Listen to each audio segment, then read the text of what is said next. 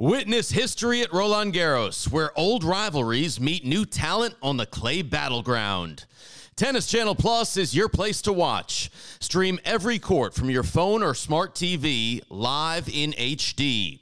Experience 3 weeks of unparalleled access as the world's top players in tennis face off to see if the veterans maintain their dominance or if a fresh face rises to challenge them. Daily live coverage begins Monday, May 20th. Stream it now with Tennis Channel Plus to be there when it happens. From New York City, we welcome you to the latest edition of Tennis Channel Live, our pregame coverage from the 2019 U.S. Open. Happy Labor Day to everyone enjoying an extra day of rest as the summer comes to a close. We are at the Billie Jean King National Tennis Center for day 8 of the U.S. Open. Naomi Osaka is the reigning champion at these matches, and she looks like she has every intention of defending her title. Just 3 games surrendered in her last match. Today she'll get Belinda Bencic. Rafa made it through week 1 without any trouble, 2 straight sets wins and a walkover. But the degree of difficulty goes up tonight against former U.S. Open champ Marin Cilic. Last night, these were both U.S. Open champions. Novak Djokovic and Stan Wawrinka reprising their final from 3 years ago. Same guy won, but this time Djokovic was unable to finish. As we welcome you to the Rocket Tennis Channel desk on this Monday. So glad you're with us for a holiday edition of Tennis Channel Live. 3 hours of pregame coverage coming your way with Jon Wertheim and Martina Navratilova and Jim Courier. I'm Brett Haber. Happy Labor Day to everyone. As the second week begins, more top seeds hitting the exits. Djokovic, Barty, Pliskova, all dismissed yesterday. Martina, what was your big takeaway from Sunday? You know, tennis players, 365 days in a year. You play maybe 70 matches a day in a year. So you got 290 days you are preparing for those matches. So for people to question Novak Djokovic's commitment to the game when he defaulted yesterday and booing him when he's walking off the court, that's just not on. We need to really chill because we are professionals and we want to play. We don't want to quit. You know what? I'm going to piggyback on that. I think the exact same thing. Booing is part of sports, as much a part of sports as overpriced beer, but there's certain rules. When an athlete goes like this and begs you to boo him, as Daniil Medvedev did, go ahead, boo. But you know who you don't boo? You don't boo kids, you don't boo athletes who aren't getting paid, and you don't boo this guy, a 16-time Grand Slam champion, the defending champ here, when he is clearly compromised. That was the scene last night. It was really regrettable. I hope someone conveys to Djokovic that tennis community respects what he's done. We love rivalries in the sport. New York versus Djokovic, though, should not be one of those rivalries. I'm going to pivot away from that a little bit. The U.S. Open is really a playoff in tennis. All the Grand Slams are compared to the rest of the season. I just want to draw an analogy to the NBA. We're in the round of 16 here at the U.S. Open now. 16 teams make the playoffs in the NBA. Can you imagine if Toronto had beaten Orlando in the first round of the playoffs, 83-39? What would you have thought about that scoreline? Guess how many points Roger Federer won against David Goffin yesterday? 3 versus 15 seed, 83-39. Never can I recall seeing that much of a lopsided match between 2 top 20 players. Goffin said he wasn't feeling it. Fed said he was, but it was a stunning scoreline. We will have more on that beatdown and more on the reception that Djokovic got as he left the court last night. But here's what else is on tap in our 3-hour extravaganza. We'll take our daily ride on the 7 train. Choo-choo. We'll unpack all the big storylines of this second Monday of the tournament. Mary Carrillo delivers an essay on the one thing that's been missing at the U.S. Open these past 2 decades. That's a Roger versus Rafa showdown. Is this the year we finally get one? And with the Tokyo Olympics now less than a year away, the gang looks at how the men and women of Team USA are shaping up and who's likely to make the roster. All of that and more coming up over the next 3 hours. We want to take an early look at social media on this Monday. Lots of folks reacting to the Djokovic retirement last night. And Chris Clary of the New York Times kind of piggybacking on what you two guys said. You can question his form, but don't question his toughness at this stage of his career. He's proven his resilience repeatedly. And then Chris cited the Wimbledon final as an example where he was down 2 match points and didn't give up. Right, and look at the bottom, too. I think that's a really strong point that Chris makes, that Djokovic has been here before, and he played when he now thinks he probably should have. It cost him 2 years. That was the elbow injury that underwent the intervention. He knows his body better than anyone. The good news here, he did say in press that he's going to try and play in Asia, get used to those courts in Tokyo, so we may see him back before the end of the year. 23,000 people in the stadium. Not all of them would have known that Djokovic had an MRI during this tournament, so they may not have had all the information. But I agree with Chris. I mean, Novak is tough. He showed it. He's played 6 hours in matches, grinding it out before. This was a look to the future for him, protecting what the rest of the year holds. For whatever reason, Novak and the New York crowd have never had a close relationship. It goes all the way back to the beginning of his career, and it continued last night. We've got a lot to get to on our pregame coverage on this Monday. There goes the 7 train. It's headed our way. We'll take a look at all the big storylines as the second wake begins. Stay with us. Back to New York in a moment. How about the weather today? It's a nice cool breeze to start things off. We'll keep the temperatures under 80 again. Winds are kicking back up. There is a 50% chance of rain and even some thunderstorms later on. Good news is all the singles matches now and for the rest of the tournament are played on just Ashe and Armstrong with the roofs.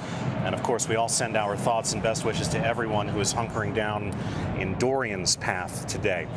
Here's the rundown of feature matches on Arthur Ashe Stadium. We start with the defending champion, Naomi Osaka, coming off that convincing win over Coco Gauff. Today she gets the 12 seed Belinda Bencic. Then Sasha Zverev. How much gas does he have left for the Argentine Diego Schwartzman? In the night session, Rafa and Cilic, 4 U.S. Open titles between them. And the nightcap, American qualifier Taylor Townsend against the Canadian teen sensation, Bianca Andreescu. All right, there's the 7 train rumbling into the station. It is the best way to get out here to the U.S. Open in our daily vehicle for discussing the 7 big storylines of the day at this tournament. Holiday schedule today. But look, there's a train coming right now. Let's hop on board. Car number 1 is for Novak and Stan in last night's rematch of the final from 3 years ago. That year, Stan came out on top. Last night, Stan came out on top. But Jim, Novak could not get to the finish line. Yeah, there were 2 heavyweights, Brett, that came out punching early. Djokovic, we were worried if he would have a drop in speed with the left shoulder problem, but he was cranking it up to try and match the power. And he was down a set, but up a break in the second set. But Wawrinka finding the spot, and then Novak needing help with the spot in question, the left shoulder. And this would all come crashing to a very quick end. Wawrinka continuing to press. And then in the third game, Djokovic with some odd shot selections. A second serve and volley. He was coming in. He concedes the serve and then says, that's enough for me. Time for me to get some rest and let myself heal up. All right, more on Novak's injury in just a second. But, guys, for Stan, that has to represent the culmination of a 2-year journey to get all the way back from those 2 knee surgeries. That looked like Stan in full flight, right? Absolutely is. And it takes the body a long time to get over surgery, over an injury like that. When you have surgical intervention, the body still thinks it's injured, even though it's not. So it takes a really long time to get back organized and balanced and trust the body and the body to trust the knees. So it is a combination, and it's really nice to see Stan in full flight. He was amazing. 84% points when he got the first serve in. When his serve is on, he's pretty much unbeatable. Usually we don't like bullying. Stan Wawrinka plays bully tennis. It was about 18 months ago he lost to Tennis Sandgren in Australia, and he admitted, listen, I'm not 100%, but I got to start this comeback somewhere. Well, we saw a culmination last night.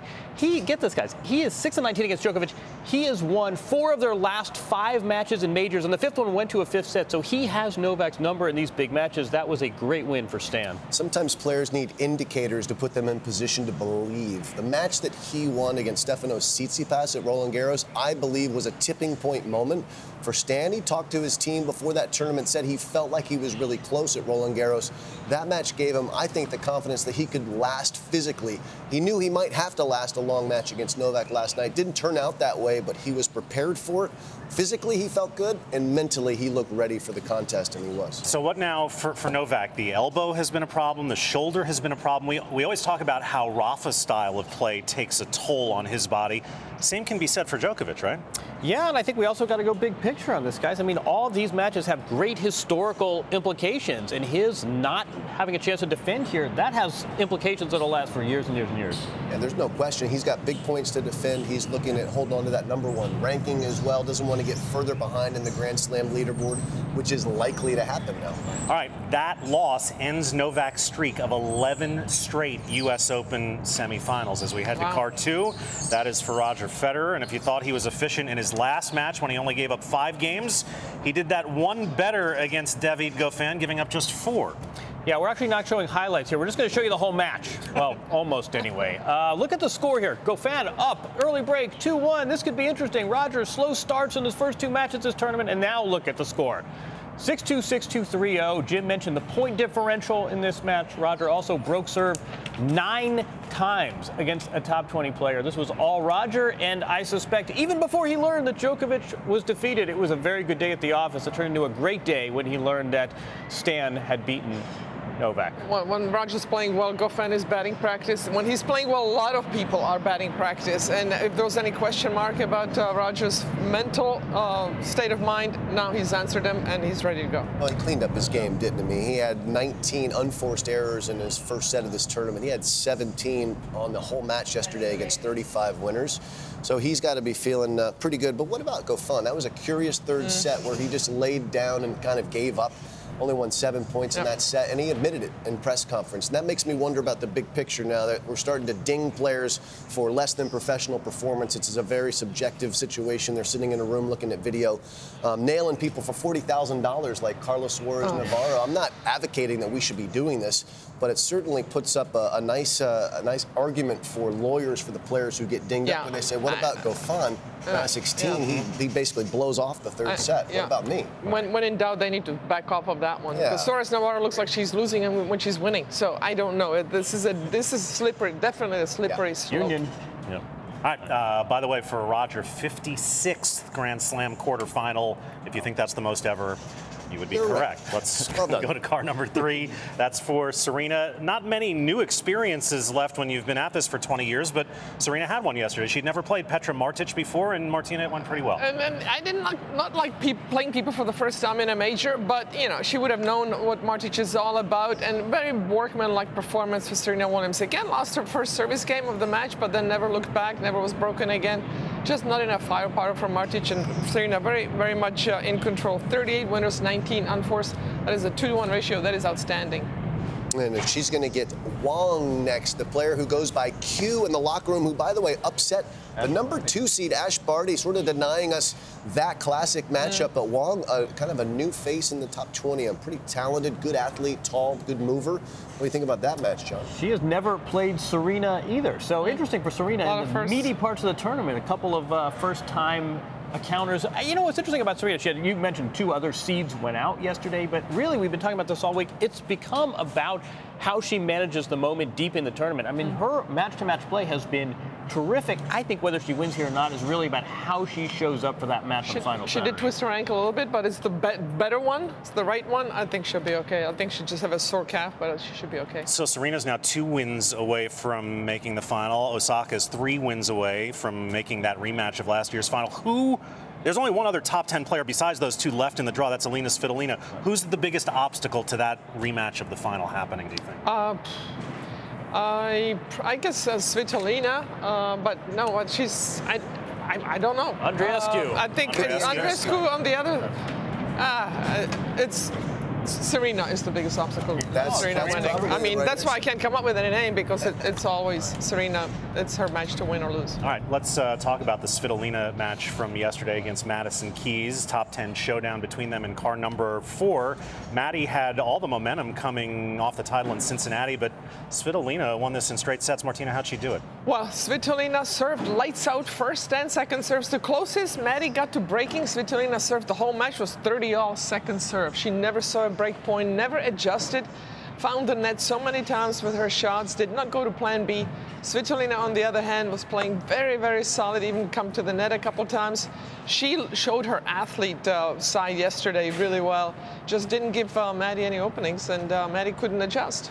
Yeah, I mean, that's probably the biggest word that was missing from Maddie's vocabulary was adjust, because she missed 40% of her returns to serve against Svitolina, not known to be one of the game's great servers. Svitolina's average first serve speed 102 miles an hour. That's not big. Second serve average speed just a shade over 80 miles an hour, and Maddie just never got enough shape on her shots. She never gave herself an option to get into these rallies, and that's going to be tough to swallow, I would think. You don't want to beat yourself. Svitolina's tough enough. It's hard to beat her. I'm not saying that was an easy match, but you really don't want to take all the chances away by missing nearly half of your return of serves. That should be a learning moment for Maddie. She should walk away from this match never allowing that stat to happen again in a match. You mentioned she's reached the second week of 13 in the last 19 majors. That was your stat yesterday. In that span, she's only beaten 3 players ranked ahead of her. So it seems like she gets to these second weekends, but then it's a bit of a ceiling. So disappointing result for Maddie. Yeah. Svitolina won 36 out of 39 points when her first serve went in. That's you said it, not one of the biggest servers on tour. No. Maddie won't like that stat. Let's go to car number 5. That is for 2 U.S. Open champions who will play each other tonight, Rafa and Cilic. Rafa's barely broken a sweat, winning 2 matches and then getting a walkover. Cilic at his best can cause Rafa problems, right? Is he going to cause Rafa problems tonight? Well, first of all, let's spare a thought for the lines people who are going to have to move out of the way to allow for Nadal to stand so deep in the court to return Cilic's serve. One of the biggest factors in this match for me is going to be court speed. Court speed is a little slower than when Cilic won here. He needs to get some free points. He needs to get that ball sliding off the court if he's using his wide serve in the deuce court to exploit the angle that Nadal will offer him. I don't think that's going to happen. I think Nadal is a big favorite in this match, primarily because of the court speed. Of course, Rafa's awesome. Of course, he would be the favorite anyway, but the court speed, I think, exacerbates the difference. Remember, those two met a year and a half ago in the Australian Open. Rafa won the first set, and then he pulled up injured. Rafa's looked great, though. He has not expended a lot of time on court. We mentioned yesterday he's not wrapped up. He's not taped up. Rafa on hard courts always gives us pause, but so far this tournament he's looked terrific, and he's looked healthy. Cilic has made Grand Slam finals in each of the last 2 years, and yet it seems like his confidence has been waning in these big moments. Do we get why that's happening? I don't know why, but I experienced it firsthand in Davis Cup after the U.S. Open last year. We were playing the semifinals in Croatia, and he blinked with the lead a couple of different times. Sam Querrey came from behind and defeated him. Cilic was serving 6-0 in a tiebreaker and ended up losing that tiebreaker and just couldn't quite find the court. It was sort of stunning to see a player of his record, his caliber, sort of lose his confidence in real time. And I'm not sure that he's ever quite recovered from a series of matches where he had those types of episodes. But he survived John Isner. He survived a bunch of set points. So in spite of all that, actually he shows some mental toughness in just moving on and keeping fighting. It just doesn't feel to me like he's got the belief that he can do it against these top guys. You know, he's got everybody covered, but against the top players, he just doesn't quite have the, yes, I can do it, look in his eyes. Cilic has won just 18 matches in 15 tournaments this year, including the 3 that he's won here. Let's move on to car number 6. That's for Naomi Osaka, coming off the comprehensive win over Coco Gauff. Will take on Belinda Bencic today. Have these last couple of matches reminded you of Naomi from last year here? Yeah, the tennis was comprehensive against Gauff, but so was the mastery of the occasion. I think Naomi Osaka revealed so much about herself, not just with that win and with the heavy strokes and a terrific tennis match, but she clearly is more comfortable with these surroundings, this occasion, and I would even say with herself and this new role she's occupying in the sport. I don't know if you saw on the graphic, she's 0-2 against Bencic, and one of those losses came on hard courts in Indian Wells earlier this year.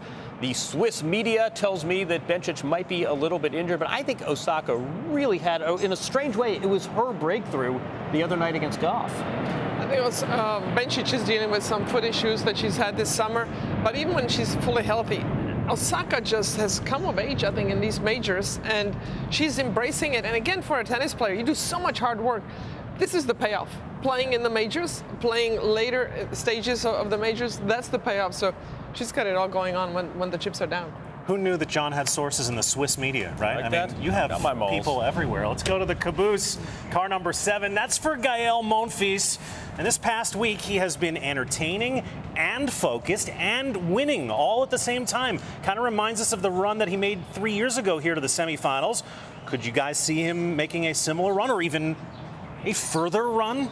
Look, he's in that section of the draw where someone surprising is going to make it to the semifinals. He's got Andahar today, Berrettini, and Rublev. Those are the other players that are all battling for that one spot in the semifinals, presumably against Nadal if he's able to get through. But it's a huge opportunity for Gael, and he's in good spirits. He's certainly enjoying the crowd here and there, giving the love back and forth. And the question is, if he does get there, can he please perform a little bit better than when he played against Novak? That was such a bizarre match where he actually tanked his way back into the match. Weird. So strange. He's looking a lot better mentally, and I think that relationship with Svitolina has really been good for both of them. She's a little more relaxed, and he is more intense, and they both needed that, so they're feeding off each other, and it's really nice to see him, and he's healthy, so yeah, good things could happen here for him. And always the smile. Yeah. This guy is the court jester of tennis. We'll take him because it is nothing but benevolent. Happy belated 33rd birthday to Gael, who celebrated last night. That's the 7 train for this Labor Day Monday. It'll be rolling into the station each day at this time. We'll be back on TC Live in just a moment. Back on TC Live, we say good morning to Paul Annacone. Happy Labor Day, good sir. Yeah, happy Labor Day. Oh, wait, Labor Day, wait. So good, I'm going to get a T-shirt Best made up. ad-libs are the ones you practice. We want to get to the other key men's matches from yesterday, starting with Daniil Medvedev. And when last we saw Mr. Medvedev on Armstrong Stadium, he was flipping the old bird to the crowd. So he returned to the very same stadium last night against the German qualifier Dominik Kupfer, and they were on him again, Paul. They sure were, and Kupfer did a terrific job early in the match, stealing that first set, playing solid tennis. And Medvedev is as emotional as he's been and as outspoken as he's been, got his composure, starting playing better tennis, more offensive tennis, and one of these guys that just has an awkward game, can do a lot of things very effectively. Got the second and third set, got into a battle here, and then at the end of the fourth came through in the tie break, did a good job breaking 6 of 10 break chances. Little dance move. He's got a lot going on upstairs between the ears on the courts, Jim. A lot of good variety. All right, so 48th win of the year for Medvedev. He again went at it with the crowd. I don't like the backpedaling Medvedev nearly as much as I like the heel Medvedev from the other day. Do you like the tennis he's playing? Everybody likes that. Yeah, so we'll put a pin in that for right now as far as what he's doing with the crowd. But the tennis has been exceptional all summer long. But how's the body holding up? He said in press also that he has his shoulder strapped up, his groins are strapped up as well because he had the cramps from a few days ago. That's the problem in the lower half, and he's just kind of on painkillers. He said he felt numb out there. He wasn't sure whether it was the painkiller or the adrenaline that got him through it. But where is he going to be? He's going to face another physical test against Stan Wawrinka. It's not Novak Djokovic. We're looking at possibly that rematch of their 4-hour bruising battle in Australia. It's going to be Wawrinka. That's going to be a very physical contest. The crowd's going to be very much for Stan Wawrinka no matter what, and they'll have probably picked up on his energy that he's taking from them and probably offer some, I would think. All right. Look forward to how they respond on the even bigger stadium. Arthur Ashe, 48th win of the year for Medvedev, is the most on tour. Let's check out the grandstand match between Dimitrov and de Minaur. Paul, the Aussie, was coming off the upset over Kei Nishikori, could not back it up. Boy, talk about a barometer check for Grigor Dimitrov. Down on his confidence, ranking has been slipping, and then this Australian was someone that's going to give you no room at all. First set was a little choppy for Dimitrov. Played good tennis at the latter stages of the first set. Dimitrov up 6-5 here. Again, Dimitrov is just one of the best athletes on tour. So athletic, is able to do so many things effectively. Got the first set and then really kind of took control. Used my favorite catchphrase, Brett, variety to offense. There he did. Yep, Grigor Dimitrov, and he used that slice backhand, create opportunity, make Alex de Minaur create his own pace, which he doesn't like to do. Grigor only faced 1 break point, Jim, and held it. Yeah, well, I talk a lot about de Minaur's speed. Dimitrov used his today well. And so off camera, I can already hear Mary taking credit for Dimitrov's success from the coach's corner advice that you guys have put together. Here's the draw. So we have no number 1 anymore, but we got 2, 3, and 5 alive. But we also have some unseeded players still alive. I want to let Jim take this since I've given him 1.6 seconds to talk. Good tossing. Go ahead, Jim.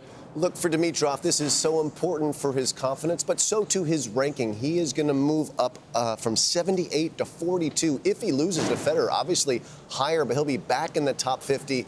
lost positive trajectory, so he really needed this boost. Some discussions over whether he was still being coached by Andre Agassi and Radek Stepnik. He put those to bed in his press conference. He said, they're definitely still my team. So for him, he is moving in a forward direction, but he's going up against a very informed Roger Federer. So can I ask, has he actually started to click again? Or does this have a little bit to do that he's had a pretty favorable draw? Both. Yeah. He's had a good draw, no doubt about it. But de Minaur is a tough out. He is. The fact that I thought de Minaur was going to beat him, frankly.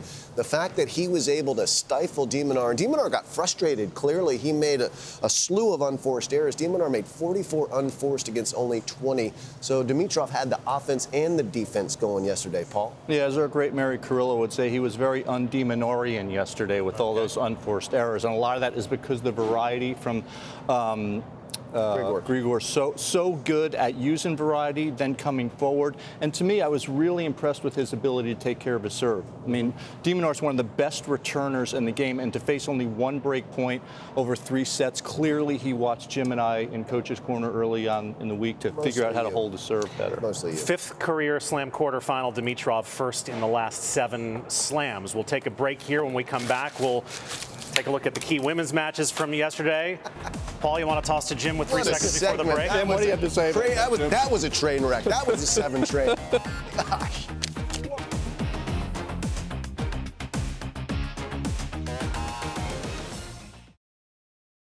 All right, at our rocket desk, we are joined by Lindsay Davenport. Good morning. Thank you for allowing me up here. Yes, please. Well, we'll let you in once in a while. Security. Well, Paul, I'll try to. Well, security. Can I ask you what happened to the French Open champion using to cue a qualifier, Wang Chung, the way she did? You know, we hadn't seen Barty's best tennis throughout this tournament. She played one of the worst sets, actually, I've ever seen her play in her opening set at this tournament. And that kind of just continued in this tournament. She was trying to get better. She was fighting, but she just didn't have the level that we saw in Paris. And Wang is a very, very tough opponent, a player who quietly has been playing better and better every year. And Barty, she needs her serve, and she needs to put some pressure on second serve returns. Wang won 65% of her second serve points. That's where Barty should be looking to attack it, and she just didn't have that today. She doesn't seem to have the pace on her shots that she had before. She's still doing the variety, but you need to have the pace to go with the variety. Otherwise, the variety doesn't pay off. But the biggest number, 0 for 9 break points for Ash Barty. Just really, where she has been so good on the big points, that's how bad she was yesterday the other way. Well, how about this qualifier? She looked good. I mean, just an impressive effort. 14 unforced errors to 40 for Ash. Yeah, frustrating indeed. And by the way, she's not a qualifier. That's her nickname is Q. Unforced error from me already. Join the club. Join the club, Mayor. Welcome to the club. Hopefully I'll have a couple of winners too. All right, what about Konta Pliskova? Were you surprised by the fact that Jo Konta was able to get through Pliskova the way she did? Well, Pliskova has not been playing her best tennis. She has struggled. She's gotten through, but she has not played her best tennis in the big events this year. And same was the case yesterday. Konta just had a bigger game. She basically out-hit Karolina Pliskova. It doesn't happen too often to her. But the biggest Achilles heel for Pliskova was her second serve. She only won 23% of the points on her second serve. Didn't serve great. And Jo Konta's really upped her game. She has so much more to bring than just hitting. She's got the slices, the volleys, the drop shots. She's mixing it up much better, moving well, playing more relaxed tennis. Yeah, they play similar styles in terms of both big hitters, both rely on big first serves. So impressed that Konta was able to hang in there when Pliskova was playing good tennis and then able to dominate in the third set. She was by far the more aggressive player. She was the one taking chances, and it was huge for her. She went into this match with a 1-7 record against Pliskova. Not easy to turn that around in such a big match. She has played every round so well. We're missing some big names, and there is a chance that if Naomi Osaka does not defend her title, she'll lose her #1 rank. What do we think of Svitolina Konta? Boy, that's a tough one. Well, Jo Konta, the way she played against Pliskova, I mean, a completely different opponent in Svitolina. I mean, it's a matter of whether Konta will beat herself or not. But Svitolina has been more aggressive as well. I give Svitolina still a slight edge, but Jo Konta, if she keeps playing the way she did yesterday, she's got a good shot at it. Well, for me, I'm just going to be very interested to see how Serena Williams pulls up, right? Yeah. She went over on that ankle, playing some terrific tennis. And look, I've as you guys have, you've done your ankles a lot. You never really know until the next day how you pull up and how you feel. So let's hope that she's healthy, because Serena's playing great tennis. Yeah, if the form continues, it definitely seems like we'll have a repeat of last year's final, Osaka-Serena. You guys talked about it earlier. Andreescu is the big wild card in that draw, because she has the ability to play her best tennis against these best players. And she's played well so far in this tournament. Still a lot to play for. Konta Svitolina, match is really on Konta's racket. I mean, if she's able to dictate play and serve well, Maddie wasn't able to do that, just missed too many balls. If Konta can keep those unforced errors down, she's got a real good shot to get the semis here. It's going to be good. It's going to be good. You're ready? I'm ready. All right, nothing to add. Lindsay and Paul said it all. We're going to preview the upcoming women's matches later in the show as TC Live continues. Labor Day Monday.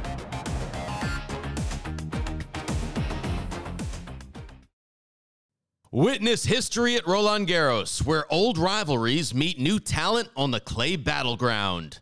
Tennis Channel Plus is your place to watch. Stream every court from your phone or smart TV live in HD. Experience 3 weeks of unparalleled access as the world's top players in tennis face off to see if the veterans maintain their dominance or if a fresh face rises to challenge them. Daily live coverage begins Monday, May 20th. Stream it now with Tennis Channel Plus to be there when it happens. This March at Indian Wells was just the second tournament Elise Mertens and Aryna Sabalenka had ever played together. They won that title. Then a week later in Miami, they said, why don't we play this one together too? And they won that title also. The Sunshine Double in doubles. And they have been one of the hottest teams in the world ever since, as we welcome you back to Tennis Channel Live. And back by popular demand, it's the TC Live double segment, the only segment in global television devoted exclusively to doubles and to puns about Mertens and Bertens. So Paul, that's your specialty. Do you want to take this first highlight with the... I'm going to take the fifth. Really? Well, we're kind of counting on you here. Sabalenka and Mertens yesterday against Galjevic and Sorribes Tormo. Who was hurting between Mertens and the other people? Mertens and Sabalenka played a good match. They're such a good team because they do everything well. Both these two are great baseline players. They also can volley well. And Mertens, with her great court sense, knows where she wants to go on the court, knows where she needs to be. And these two, they have a lot of fun also on court. You don't always see that when these players play singles. They really show their personality in doubles, and a good, straightforward win for Sabalenka and Mertens. I don't know what to rhyme with Sabalenka, Brett. That's a tough one. I'm not sure there is one, but we'll look into it. 6-3 and 7-5 in an hour 21. Meanwhile, no more court 5 for Coco Gauff and Katie McNally. Too popular for that. On Armstrong against Peschke and Melikar. And this place was packed. These two bring so much energy to the game and to the court itself. They just outplayed Melikar and Peschke. Really, again, youthful exuberance. They went for the big shots, but they know how to play. They have yet to lose a set in any competition. This is a team of the future if they keep going. 6-3, 7-6 with that title in D.C. They might be the team of the present. And they had to save set points in the second. It was a very, very close end to the second set. The tiebreak was back and forth. We love the how these two youngsters know how to play and where to go on the Yeah, I mean, it's just amazing. Number one, when you have that energy, it helps a lot. Number two, to have the technique and the strategy to back it up. They combine so well together, even in the one-up, one-back situation like they were in a lot of the time. You see Katie McNally at the net with great hands and Coco with great power. Just fun to watch. They have no pressure. They're enjoying it so much.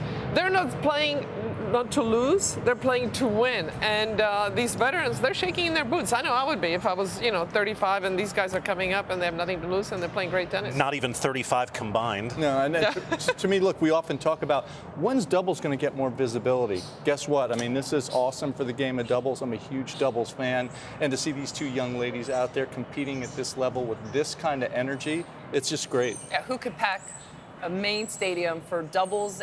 You have to get the stars playing. That'll get more interest. And to see everyone's so curious about Coco Gauff, but good for Katie McNally to be able to go out on that stage also, get that experience. She got to play on Ash against Serena in singles, and now they're lighting it up on the doubles. A lot to be excited for moving forward. We had Katie on the show yesterday with John and Mary, and she talked about how the two of them got together at a junior tournament a couple of years ago and knew right away that they had something special No kidding, huh? They really do.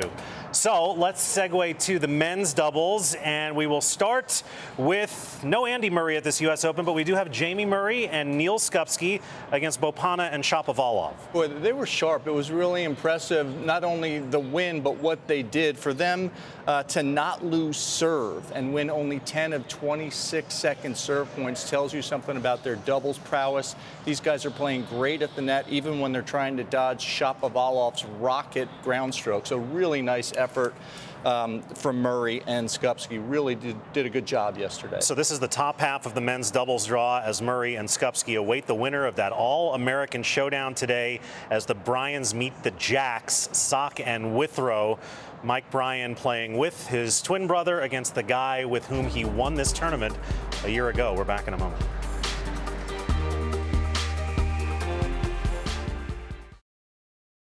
If you follow or are as interested in tennis as a lot of us are around here, you've got to follow behind the racket. I cannot believe, John, how open so many players have been to this platform, especially about mental health.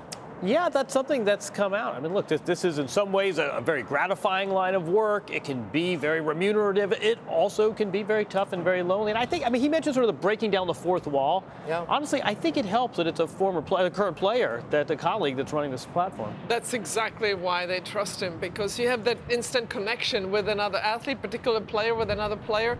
You have this connection and this trust that you don't have with other people, certainly not with the press, because you never know what they're going to do with it.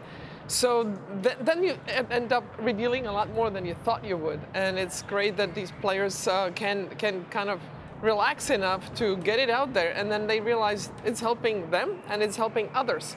So it's kind of the pass it forward type situation. And Martina, you have players there Madison Keys talking about an eating disorder, Andrei Rublev. Yeah. People talking about depression, about family death, about why they continue to struggle, about how often they've thought of quitting. It's very revealing. But props to Noah to think about this. He's at a very small platform, tennis-wise, but now he's made it huge, and who knows where this will take us in the future. But magic stuff.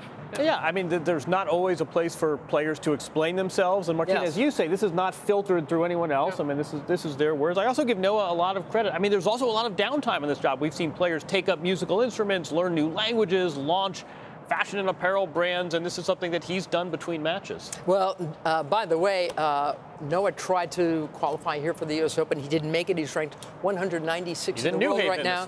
Keeps trying. He's playing in his first round of a challenger in New Haven, Connecticut today. Good luck to him. Good luck to this whole site. It's really something special. All right, going to take a break. Someone who is very much still alive at the U.S. Open is this woman, Coco, playing dubs with Katie McNally, second on in the grandstand today.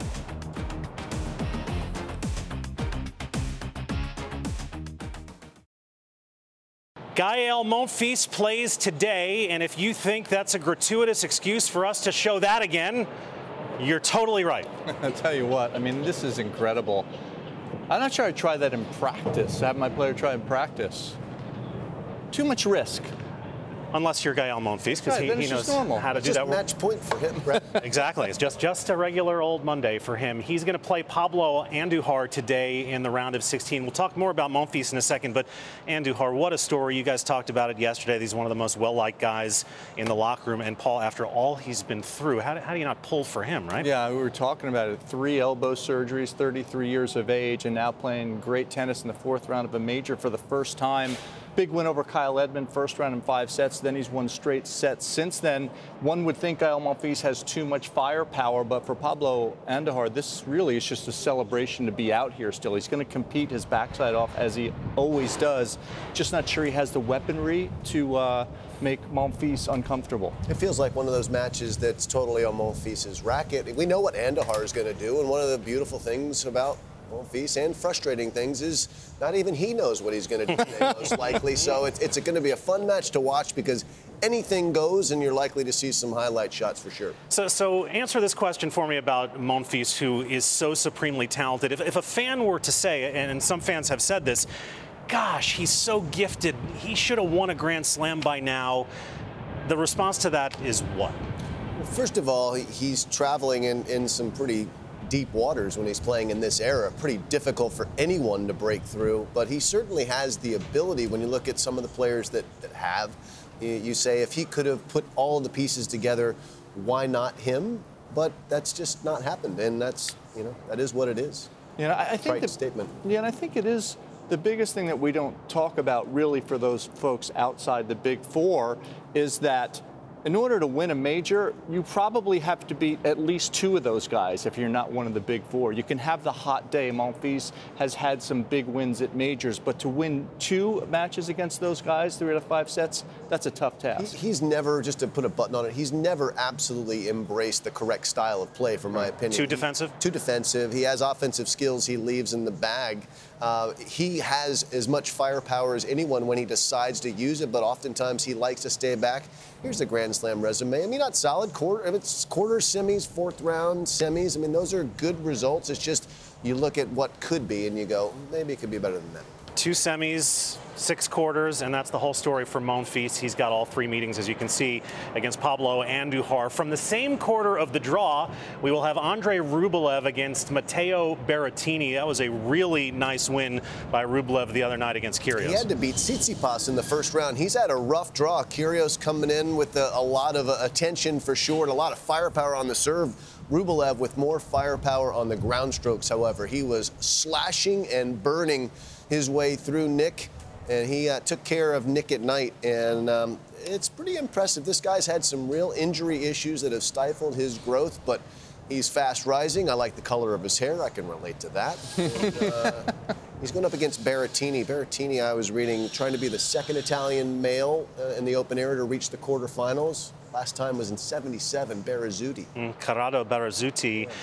Is he, Rublev, one of the biggest hitters in the game now? I think so. I think what he does so well, too, is he gets up on the baseline, right? He takes the ball early, and he has a little bit of a Davydenko style about him, where he's got the quick hands and the racket head speed through the line of the ball. Court positioning really good. Can be a little bit vulnerable on the second serve, but I'll tell you, since he's gone through the injury stuff, since he's had the stress fracture in his back, he's had some issues, and I think he had a hiccup after getting to the semifinals in Washington 2018, having some match points and losing that. I think that set him back a little bit mentally, but boy, oh boy, the last couple months he's been on fire. Berrettini is a really good clay court player. He hasn't done that much on hard courts. In fact, he'd never even won a match at the U.S. Open before this year. Are we surprised to see him this deep in this tournament? His court success, though. He totally has. Berrettini kind of surprised there by winning the title, beating Felix in the finals in the run-up to Wimbledon. But he's built like a linebacker. This guy is an absolute bruiser. The balls are going to be screaming in pain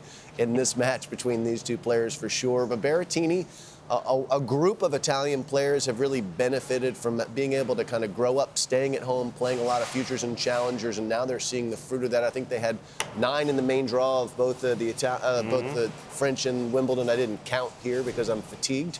But the Italian men are doing well, and Berrettini is among them. Yeah, Berrettini, 2 titles this year in Budapest and Stuttgart. In Stuttgart, he won the title without ever having his serve broken, so watch for him hitting big bombs today. We will have Diego Schwartzman and Sasha Zverev playing today. Sasha Zverev has played 14 sets of tennis in 3 matches. Paul, what's our gas tank concern for him? You know, he's always pretty good in terms of the endurance and the ability to play long matches, but gosh, I just wish he'd play a few less of them, and that's one of the reasons why he struggled to break through at the majors.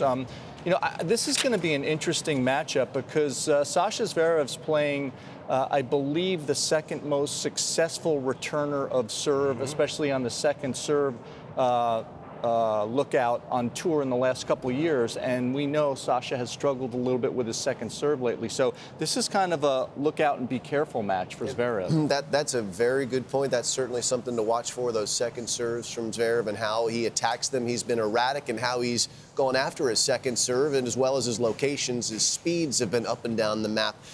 He's also just had to spend about 4.5 hours more time on court than Schwartzman. That is going to make this one challenging, I would think, physically for him. I mean, he's still in the tournament. That's good news. But when you've seen him make deep runs at Roland Garros, it's been similar to this pattern where by the time he gets to the second week, he just doesn't have enough in the tank to challenge. Today's match is really going to challenge him, Brett. third Grand Slam quarterfinal for Diego Schwartzman, one of them coming here 2 years ago at the Open. That brings us to the night session tonight. Rafa Nadal and Marin Cilic, two guys who have won this tournament before. Rafa's been playing just lights out so far. What does Cilic have to do? What can Cilic do to give Rafa a hard time? Well, he's going to need a high first serve percentage, isn't he? Nadal's likely to stand very deep in the court to return serve. So for Cilic, he'll probably need to try and serve wide in both courts quite a bit to get Nadal out of play, and then he's got to stay on the front foot. Marin Cilic, a very capable offensive player. He can bang balls, and also he's tall enough to handle Nadal's forehand into his backhand side, but he's going to need to be very precise with his ground strokes and try and eliminate Nadal's offense. Cooler conditions, they're playing at night, court slow. This all lines up well for Nadal, in my opinion. Yeah, and I think the biggest key is how much can Marin Cilic just free up and play.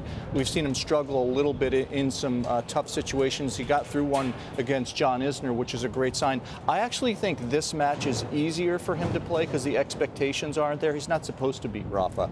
And so for him to be able to go in there and be able to play power tennis like he did in Australia a couple of years ago, where Rafa had to retire because he was injured. But let's not forget that leading up to the retirement, Marin Cilic was playing great tennis and was pushing him around the court. Much faster court in Australia. Yeah, That's true. All right, if Rafa does win, he will have made his 40th career Grand Slam quarterfinal. That's 10 years worth of Grand Slams, making the last 8. We're going to take a break here. Much more to get to on TC Live. Naomi Osaka having a morning workout. We know she's watching TC Live while she does. Good morning, Naomi. Happy Labor Day. She will be laboring against Belinda Bencic later today. Hi. Hi. Here's what's coming up on the show this morning. In addition to that smile, we'll preview more of today's fourth rounders on the women's side, including Taylor Townsend's first journey into the second week of a major. We'll check out who's in the running to make Team USA for the Tokyo Olympics next year. And John has his annual Ode to Labor Day. He toils while you rest. Our viewership for TC Live has gone up by 1, 2, 3, 4, 5, 6 people. Good morning. 7, 8. 9.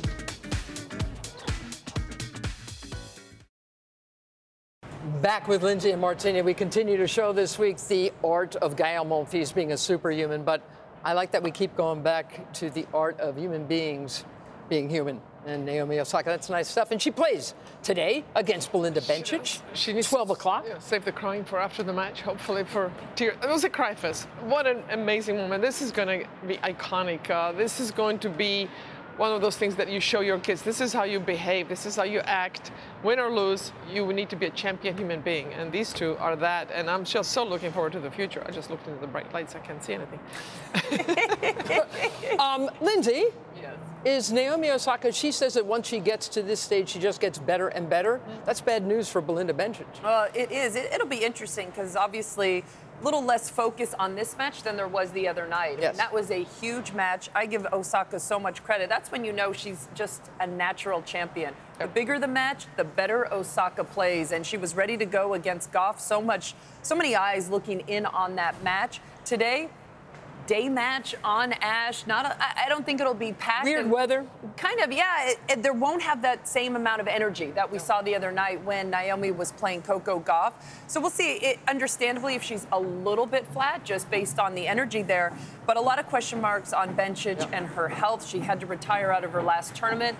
We weren't sure if she was going to play here. She is playing here. She's got a foot. She's got a foot issue.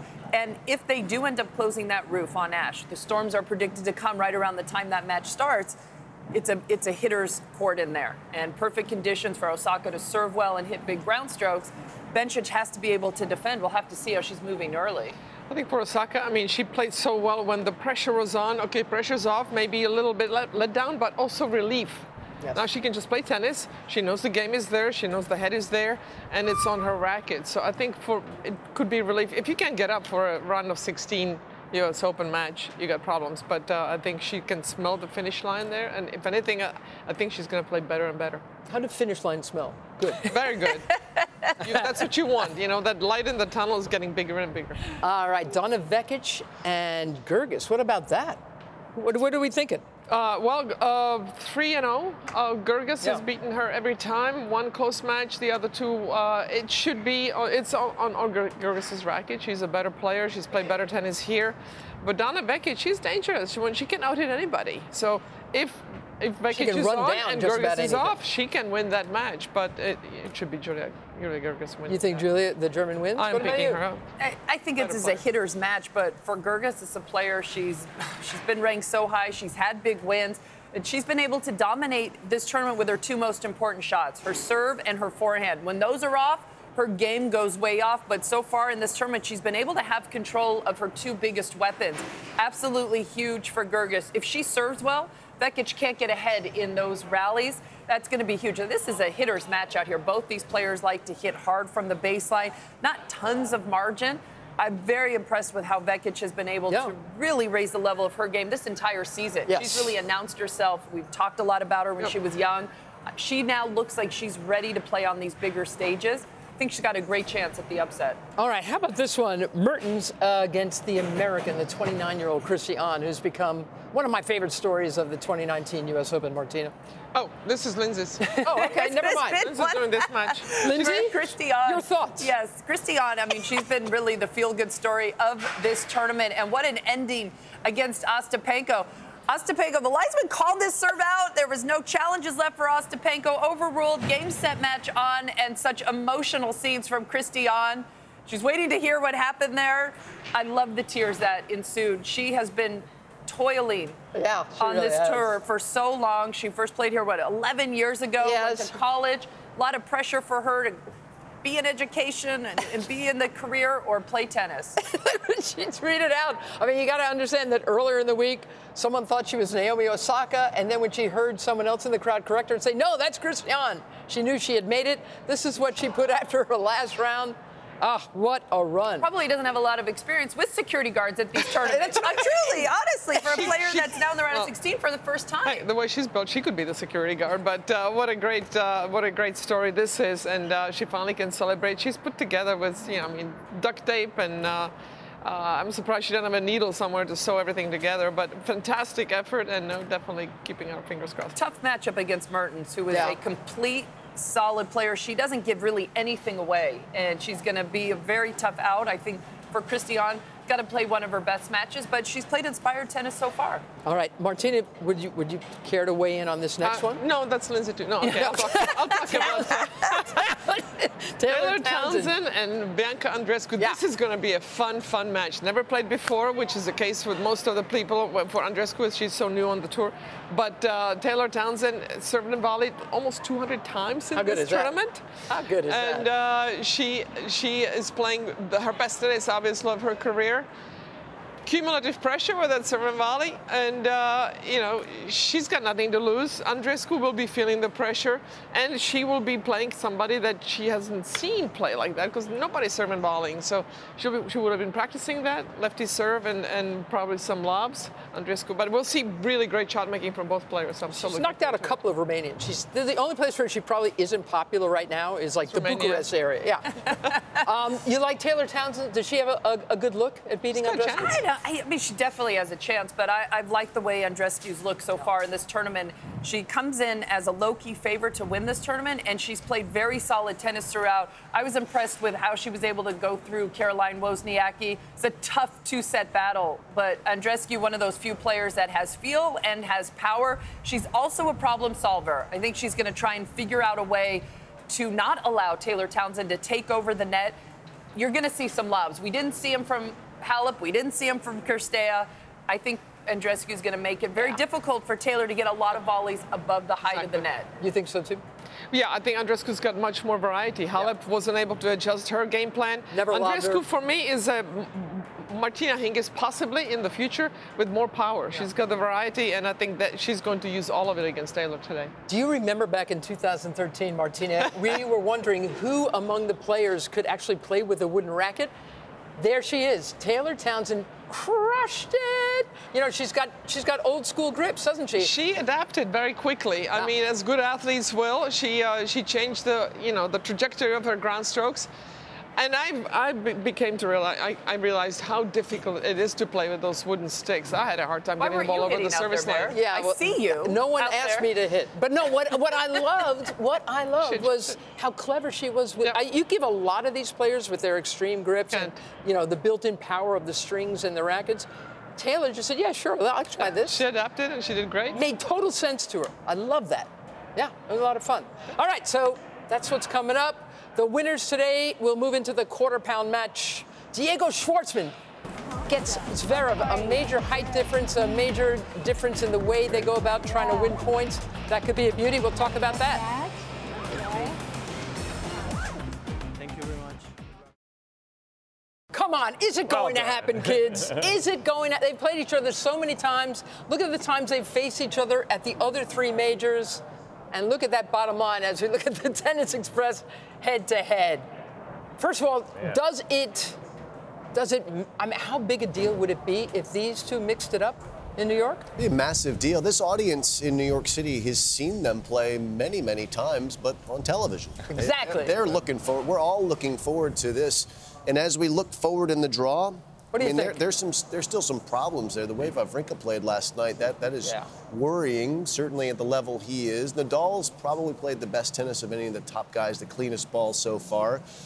Cilic, again, I like his chances. I probably like Nadal's chances better to get to the final in the draw than Rogers at this point, but I like them both, to be fair. You mentioned Stan last night after the match. A French journalist tweeted out, might we finally get Federer Nadal? And Stan retweeted and said, yeah, I'm just going to go home now. So clearly Stan's others busy are having on social media the same now. thought. Stan is great on social media, but though we've had these sliding doors scenarios. I mean, we were one Novak Djokovic forehand return away from Federer Nadal here, but it just hasn't happened. Yeah, it was 2 years in a row, and I sat in the front row of the players' box and saw it 2010 and 11 when Novak came back from 2 match points down in the semis against Roger. Look, was that bad coaching? It was bad coaching. Sounds like play the match points better. But look, so much is about what these guys are so good at, which is staying in the moment. As much as we want them to get there, the fans want them to get there, they're so good at appreciating and respecting the players that they play. At this stage in the tournament, both Rafa and Roger realize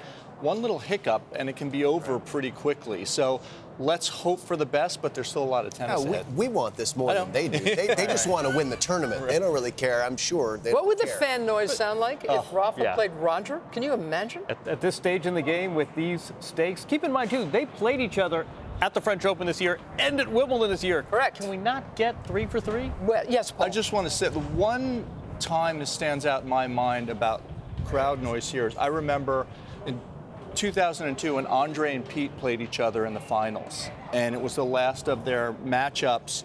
And I remember sitting in the stands, and they showed them in the hallway, like literally 2 minutes before. They showed them on the big screen. This stadium, I've never heard noise like that. I suspect if Rafa and Roger played and we saw the same picture, Arthur Ashe Stadium's hat may be blown off the foundation. Your roof. I got to say, though, you keep calling it crowd noise. They're patrons here in New York. We're very sophisticated. It's not the Masters, man. Yeah, right. Were they patrons were booing last night? At times. Were you here last night? We're going to take another break. There's some patrons. Hello, kids. That was patronizing. That was, Mary. We're going to talk next year's Olympics in Tokyo next.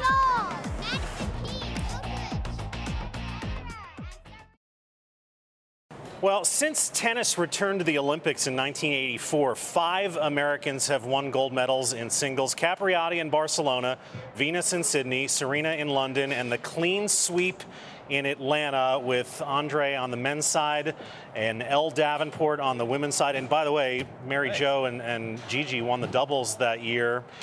And so as we flash back, I would ask you, where does that rank on the list of things you've achieved in your career? Yeah, really high. You know, for definitely for my family, it was the biggest one. My father was an Olympian, and it was a big deal. Just even to be part of the team. We had so many players in the top 10. It was a dogfight every Olympics to try and even make the team. I think in Sydney, we had 4 players in the top 10, and only 3 of us could qualify. Right. And that's how crazy it was. And it always gets down to the wire in these Olympic qualification scenarios. I don't think it'll be any different come next June. Well, everybody is excited about the Tokyo prospects. We are now less than a year away from the games there. The qualification process has started. Obviously, Serena is a multiple medal winner in the past. Do you expect her to lead Team USA next year? I really do. I mean, the clock started the Monday after the French Open. So all ranking points accrued from, what was it, June 9th on. Serena already has a Wimbledon final under her belt. She's making noise here already in New York. I mean, this is where the list standed going into this tournament. Keys will have overtaken Kenin when this tournament's over. But it's going to be a tight battle. And keep in mind, the top 4 players make it in. Look where Venus Williams is at number 9. Yeah. While there are wild cards at the Olympics, there is not a wild card if your country can fill the 4-player singles quota. And that's the problem, and that's the challenge that's going to be for Venus. And if your top 4 players are sort of in the top 55 to 60, that's usually where the cutoff is, right, Paul? Yeah, it is. And look, with the Olympics, it's always so difficult because there's so many meanings to it other than just another tournament. Lindsay mentioned the emotional part to her. So I think for players that are getting pulled by the heartstrings, it has a totally different motivation level. And for them to manage it and understand what they have to do success-wise to get in adds pressure, but also gives them another great opportunity. Venus is really interesting because here's a player, first of all, who played in 2000. So Venus and Serena both a 20-year gap. This would be their 5th Olympics. But also, this is a player who's made the Olympics a priority. Venus has been very outspoken about her patriotism. There are wild cards. There are a couple of trap doors. And if you make yourself available for play for Davis Cup or Fed Cup, if you are a former medalist, if you are a Grand Slam champion, there are the equivalent of wild cards, but it is going to be tough. There are, but you can't let 5 singles players in from any one country. Yeah. And if the U.S. has 4 players that are in the top 40, what are you going to tell the player that you're not allowed to play? I'm not saying she doesn't deserve to go. She absolutely does, but they're going to have to figure out a way if she doesn't get her ranking up to be one of the top 4 Americans. There's a lot of players in that. Do you guys remember when we were looking towards Rio as the final Olympics where a lot of players are going to retire? They're all still played. Yeah. You thought that might be the case for the Bryan brothers, for Roger. Make it to Rio. Yeah. Right. Circle that on the calendar. Bear in mind, Venus has 5 gold medals between singles and doubles. That's tied for the most gold medals in Olympic tennis history across all disciplines. So it would be great to see her make it one more time. Let's talk about the men's side, Paul. And I would ask you about Taylor Fritz. Has he expressed a desire to be there and that this is something important for him? I actually haven't even asked him about Really? it. I have not. You know, Taylor is a guy that lives for the now, but hopefully plans for the future. This is a conversation that we'll have to talk about this fall. He's first on the standings right here, but as Lindsay mentioned, there's a lot of things that can happen and a lot of players that can slide up these ranks. But look, for any of these guys that are listed in here to be able to play for your country, it is an honor that they're all passionate about. How they prioritize it and schedule to try to figure it out into the rest of the tour is a challenge for all the players. You guys remember in 2012, the event was held at the All England Club. A lot of players just kept their house rental going after Wimbledon, no problem. This is in Japan, in between Wimbledon and the U.S. Open. So a lot of players are going to really have to figure out, is this the best thing for my schedule? Also, in London, the ATP gave points for the Olympics, which is not the case anymore. I wonder if that will factor into some guys' decision. Yeah, well, you hope not. You hope that the medal stuff and the Olympics, being the Olympics, kind of supersedes all of that. Right. But with the scheduling challenges that already exist, it's a very tough conversation. Is it a case where once you've experienced if you don't really feel you're a contender to win a medal, once you've experienced it once or twice, that maybe you go another route? It could be, and for other players, it's the absolute highlight of their career, even just being a part of the Olympics. For every player views it differently. Some, it might be how they were raised, if the Olympics were part of their household. I don't know. One of my greatest moments was watching Rafa win the gold medal in doubles. In 08. In Rio. In 2016 with Mark Lopez. He already had a singles gold medal. And he put his heart and soul on the line, and you could see the jubilation. You also can tell by the mixed doubles entry. These players want medals badly, and they'll play any discipline to be able to get it. Some great emotional moments at the Olympics. Right. And we would be naive, too. We probably ought to nod to some sponsor obligations, and you're paying top stars millions and millions of dollars to wear your shoes and apparel. You'd like them to do that at the international stage of the Olympics. But no, I mean, we saw it with Roger in Beijing. We saw it with Rafa in Rio. It is a big deal to try and win a medal for these decorated stars. And by the way, and then there's the doubles guys like Bob and Mike who won the gold in London, then didn't play in Rio. One of the guys expressed concerns about the Zika virus, which I think some other players also expressed concern about. It'd be great for them to get one more shot at a medal. I think that they're probably looking at that with one corner. I mean, it's hard. When you get older, you never know if you're going to be healthy or not, but it would definitely be on their list of priorities if they're still playing and healthy. All right, so the Tokyo Olympics start next July 24th. The qualification process is underway, and the tennis always starts on day one of the Olympics. Here comes the 7 train. It will examine the day's big storylines. Rafa won the gold in Beijing in singles. Stan and Roger won the doubles. Week 2 is underway. That's the trophy they're playing for. Glad you're back with us on TC Live. Lindsay Davenport, John Wertheim, Brett Haber. Another star-studded evening on Ash Stadium last night. People Magazine and Extra Extra bring us the stars in the stands. How about a double dose of the Barden Bellas? That's Anna Kendrick and Brittany Snow. Oh, man. And we had Rebel Wilson the day before. That's right. Got all the Bellas. Lindsay wants to do the Cups song. Can you do it? Song. No. Take the mug and I cannot. That would be shattered if I tried to do that, Brett. That's a good song, though. That's 2 Chris's, Rock and McDonald. That's Shooter McGavin, right? That is Shooter McGavin from Happy Gilmore and Chris Rock of Everything. Seen better acting in tough acting to acting. That might be my favorite Chris Rock line of all time. That is an interesting Hollywood Squares team right there. Not a shot directly at Christopher McDonald. You're just quoting one of his more famous lines. Tom Hiddleston has not missed a Joe Conta match, if I'm not mistaken. I think he's an integral part of this team right now. He cannot play, though, if she plays a night match. Because he's on Broadway. He cannot come and watch, Yeah, exactly. He's in Betrayal on Broadway, and I just texted my kids who informed me that he is Loki in the Avengers movies. Of course he is. People Magazine and Extra Extra have all the stars in the stands, and make sure you check out the premiere of Extra Extra with Billy Bush as the host September 9th on Fox. Time to look at a match using the UTR, the advanced algorithm that analyzes players and matchups. We're going to look at the Diego Schwartzman, Sasha Zverev match. Zverev is 6th in the world, but Diego has the better UTR. Yeah, does that account for the fact that Zverev has played 14 sets of tennis already and has a lot going on off the court? Jim picked this as an upset, and the UTR would support that. Despite 15 places in the ranking, UTR picking our friend, the microdoser. Here he is right here, the mini-man from Argentina. Getting ready for an indoor match probably later in the day, but that's a pretty significant difference in that 3-month UTR. There's a couple of tense points of a difference, but Schwartzman has more momentum coming in, like the way those Zverev has been able to fight through. He's getting through those tough matches. We haven't always been able to say that about him at the majors. Well, what about Diego Schwartzman? He's been to 11 in the world. Seems like the last couple of years he's been hovering between there and about 25 in the world. Is he a guy who has kind of a ceiling, and I don't mean that as a pun, just because of the sort of the fundamental limitations of his size and his weapons? I mean, ideally you'd like to have more weapons you could bring to battle, but he moves well. He hits a fairly big ball, and I think the surface also really plays to him. Yeah, it's always going to be a challenge for him to be able to hold a serve every time. And he does a fantastic job of breaking serve and trying to dictate points from the back of the court. But potentially it's going to be hard for him in the big occasions, serving out a match.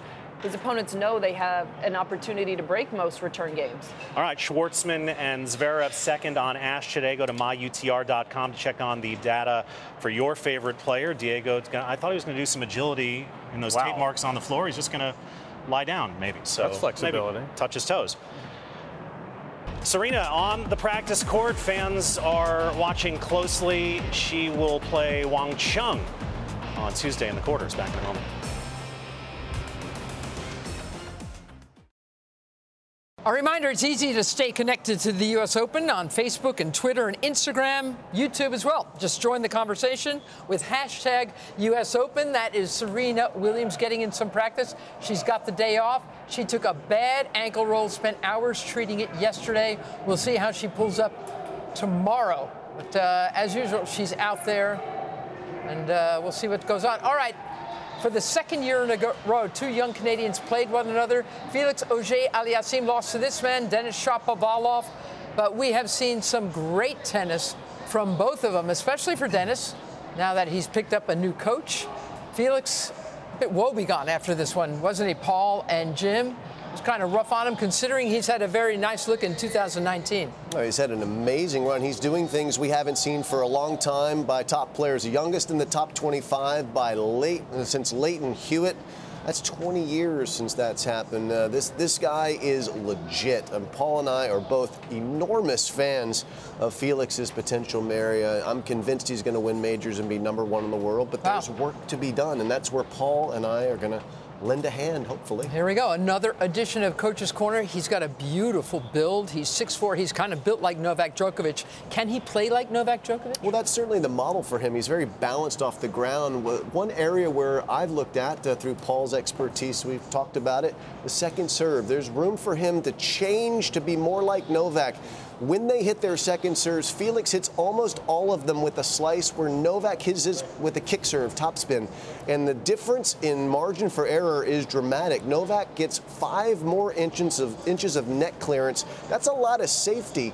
And then also Novak's ball bounces significantly higher. 5'7", that's up and out of the strike zone of most players. Felix's slice serve comes in at 4'2" and screams, "Hit me!" And there's a real reason that Novak wins 56% of his second serve points. A, he's better. B, he's putting people at a disadvantage. So how do you fix it? Yeah. Ball toss is the key for Felix, who's in the red here.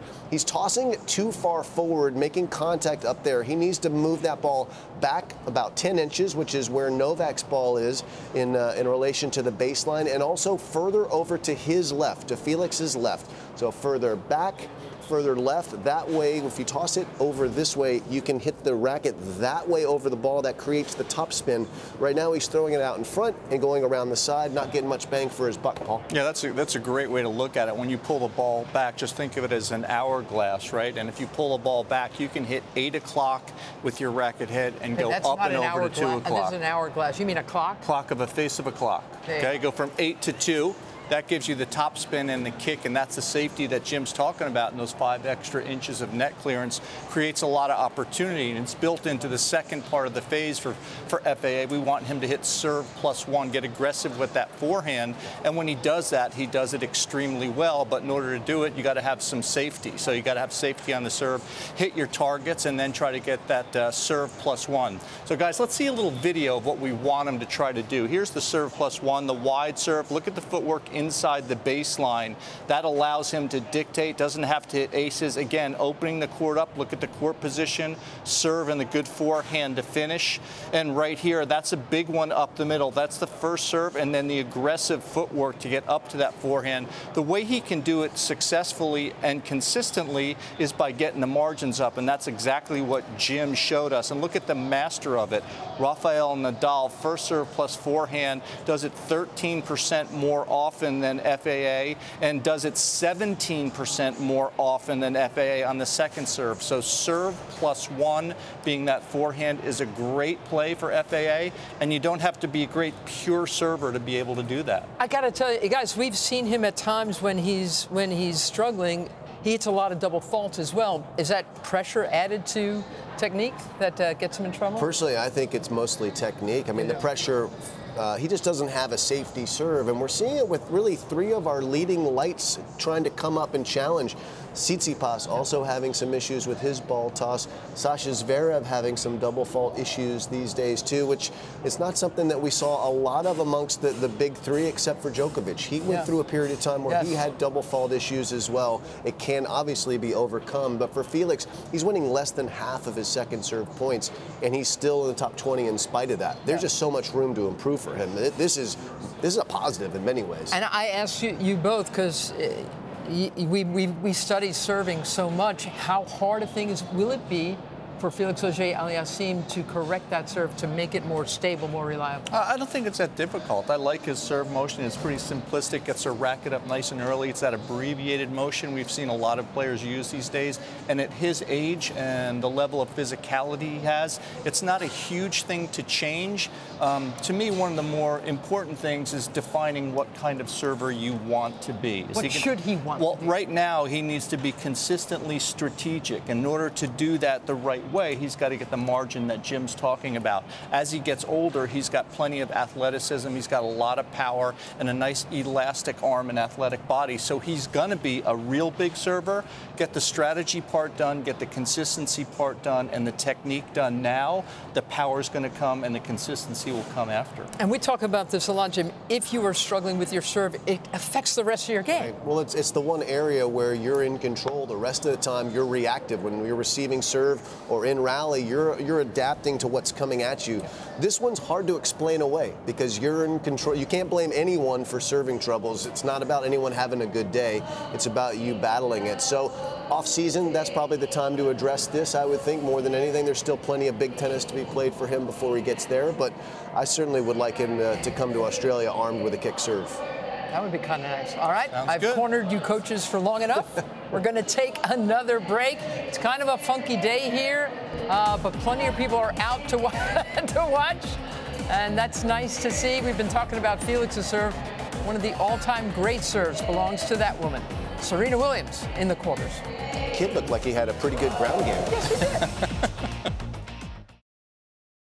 Back in Tennis Channel Live, and you can see the kids are playing outside. There is rain in the forecast, so that water could be coming down instead of up soon. Of course, we're all a little bit worried about the hurricane, but hopefully it won't hit this East Coast too badly. All right, John Wertheim, we are ready for your stat of the day. All right, you ready? It may be under the roof, as Mary says, but Christy Ahn is playing a round of 16 match against Elise Mertens. She is making the most of this U.S. Open appearance, is Christy Ahn. She played here as a 16-year-old. In 2008, she lost to Dinara Safina, for perspective, and now she's back 11 years later. This is one of my favorite Week 1 stories. It has been more than 4,000 days in between her U.S. Open appearances. That is not a record. Our friend Renee Richards played in 1960 and then again in 1977, a 17-year gap, a little different circumstances. But Christy Ahn, 11 years, and now she's back in her mid-20s making the most of it. What a feel-good story. Great story. Yeah, that's really, really nice. And she plays Elise Mertens in the next round. We'll see what happens with Christy Ahn. All right, that is a good stat. I like that one. Let's go to some social media. And Jimmy Connors. Happy birthday to him. Hey, Jimmy, Five-time happy birthday. champion, the only man, The and legend. this will always be true, to win the U.S. Open on 3 different surfaces. He did it on grass, he did it on clay, and boy, did he do it here. This was these memories are etched in my mind, and this man was a legend, someone that just epitomizes relentless competitive spirit. He was, and he was 39 years old when he made his way to the 1991 U.S. Open semis, John. So what is he, 67 Happy birthday, now? Jimmy. Happy birthday. This is what they came for. This is another champion, Joe Hunt, who lost his life in service to his country, won the U.S. Nationals. That was back in 1943. This military, we salute the military every Labor Day. Military families, wounded warriors from around the country will be honored here. And there's a terrific story that Tennis Channel has done on Joe Hunt. If you haven't seen it, you can find it. What a guy. This is Nitin Varma did this piece for Tennis Channel, who also did that excellent Noah Rubin piece that you and I watched a few segments ago. Joe Hunt, the USTA renaming Memorial Day in his honor, former champion. That's a nice touch. All right, we have another one for you. This is from Tennis Channel's own Mark Knowles, the great doubles champion, is from the Bahamas, and boy, oh boy, for every good reason, he is concerned. Boy, Knowlesy, thinking about you and all the other folks in the Bahamas, this storm is a monster. Thoughts and prayers for everybody. Stay safe. All right, some final thoughts when we return on this Labor Day Monday, the 2019 U.S. Open.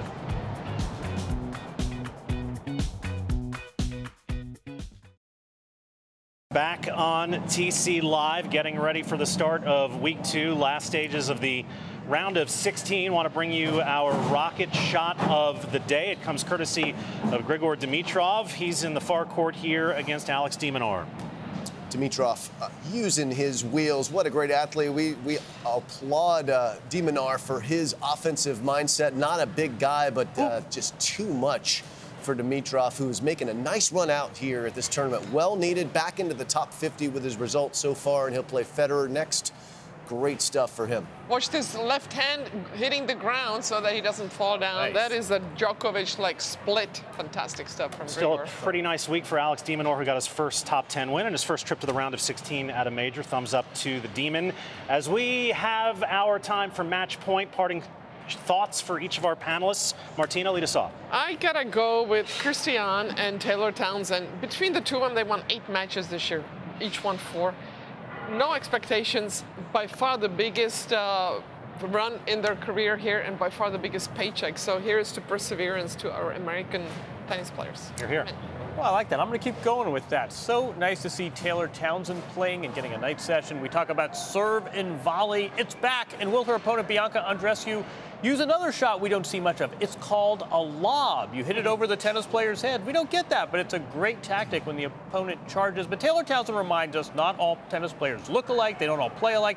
They don't all mature alike. But it's great to see her still in her early 20s playing here, piercing the public consciousness. One of my favorite stories of the tournament so far. Here, Jim. John, in your weekly column for Sports Illustrated, a lot of your followers are always asking you questions about the greatest of all time. And there's always so much focus on how many Grand Slams are these players winning. I want to point to another metric that is really important. That's weeks at number 1. Novak Djokovic is going to tie Jimmy Connors the week after this tournament ends, and he's going to get Ivan Lendl a couple of weeks later, and he'll just be looking up to Pete Sampras and Roger Federer. And if he can hold on to number 1 through the end of this year and all the way out to around Wimbledon next year, he will catch Roger Federer. This, for me, is a sort of a silent race, but Djokovic spoke of it in his press conference last night. He is very aware that he needs to have a big fall. He needs to be healthy, because he's defending a lot of points. He was a champion in Shanghai. He was very deep in both the finals of Paris, finals of London. And Nadal, remember, did not play at all after the U.S. Open last year. Nadal is ahead in the race for points leaders this year. Right. And that's a little sort of a secret race that could be significant once we look back on this historically. Yeah, if you follow the rankings, the 52-week cycle, Novak has about a 3,700-point lead right now. But as Jim pointed out, that could evaporate with everything he has to defend. Quick thoughts on some of the key matches today, starting with Osaka and Bencic. John, Bencic is a great variety player. Is that the kind of opponent that could bumfuzzle a power player like Osaka? I envision some bumfuzzling potentially. No, but Bencic, not specifically Bencic, has beaten Naomi Osaka twice, including on hard courts earlier this year. Again, I think Osaka has to take so much away from that match with Coco Gauff, both in terms of the tennis and beyond the tennis. But this could be a really interesting match. I got to Google bumfuzzle, but it's on Osaka's racket. I think she'll be able to adjust. I think she's got too much firepower for Bencic. Also, question mark with Bencic's foot. We'll see what happens. The question also is, does Osaka have a letdown after such an emotional match with Coco, with such a focus on it? This one much more under the radar. There's always the risk of that situation, too. All right, other match we want to look at is the Taylor Townsend match against young Bianca Andreescu. How much will Taylor come forward in this match? And Bianca has some variety, too. Could she do some bumfuzzling in this match with her tactics? Well, that's exactly right. Halep could not adjust to Taylor coming in and having her nose literally on top of the net for a second volley. So I think we'll see a lot more lobbing from Andreescu, and it's going to be more difficult for Taylor to find the openings. And Andreescu may lob when they're both at the baseline. She's bringing the moon ball back into play. She's got all the shots. It's awesome to watch. She's one of my favorites these days, too, because of that variety she brings. Lots of power, good movement, all of that, but she's got the slice. This is going to be a connoisseur's delight. Yes, it is. And Martina, you talked about the novelty factor with Taylor Townsend. Players aren't used to seeing this. How do you practice against someone that charges in? But Andreescu's still in that rookie phase where she's a bit of an unknown quantity. These two have never met before, and I think Andreescu, too, will benefit from still being a bit of an unknown. All right, well, that was a rhetorical question, apparently. That's going to wrap it up for today's edition of TC Live. Allow myself to introduce myself. Here's how you can watch the U.S. Open on this Labor Day. You can start on ESPN2 at 11 a.m. Eastern Time. We'll have encore coverage on Tennis Channel beginning at midnight and right back at it 8 a.m. tomorrow for another 3-hour edition of Tennis Channel Live. For Jim and Martina and John and all of us at Tennis Channel, I'm Brett. Enjoy day 8 at the U.S. Open. Sasha Zverev, he's played a lot of tennis, 14 sets in 3 matches. What will he have left for Diego Schwartzman today. Osaka defending that title. Quarterfinals will be set at the end of tonight.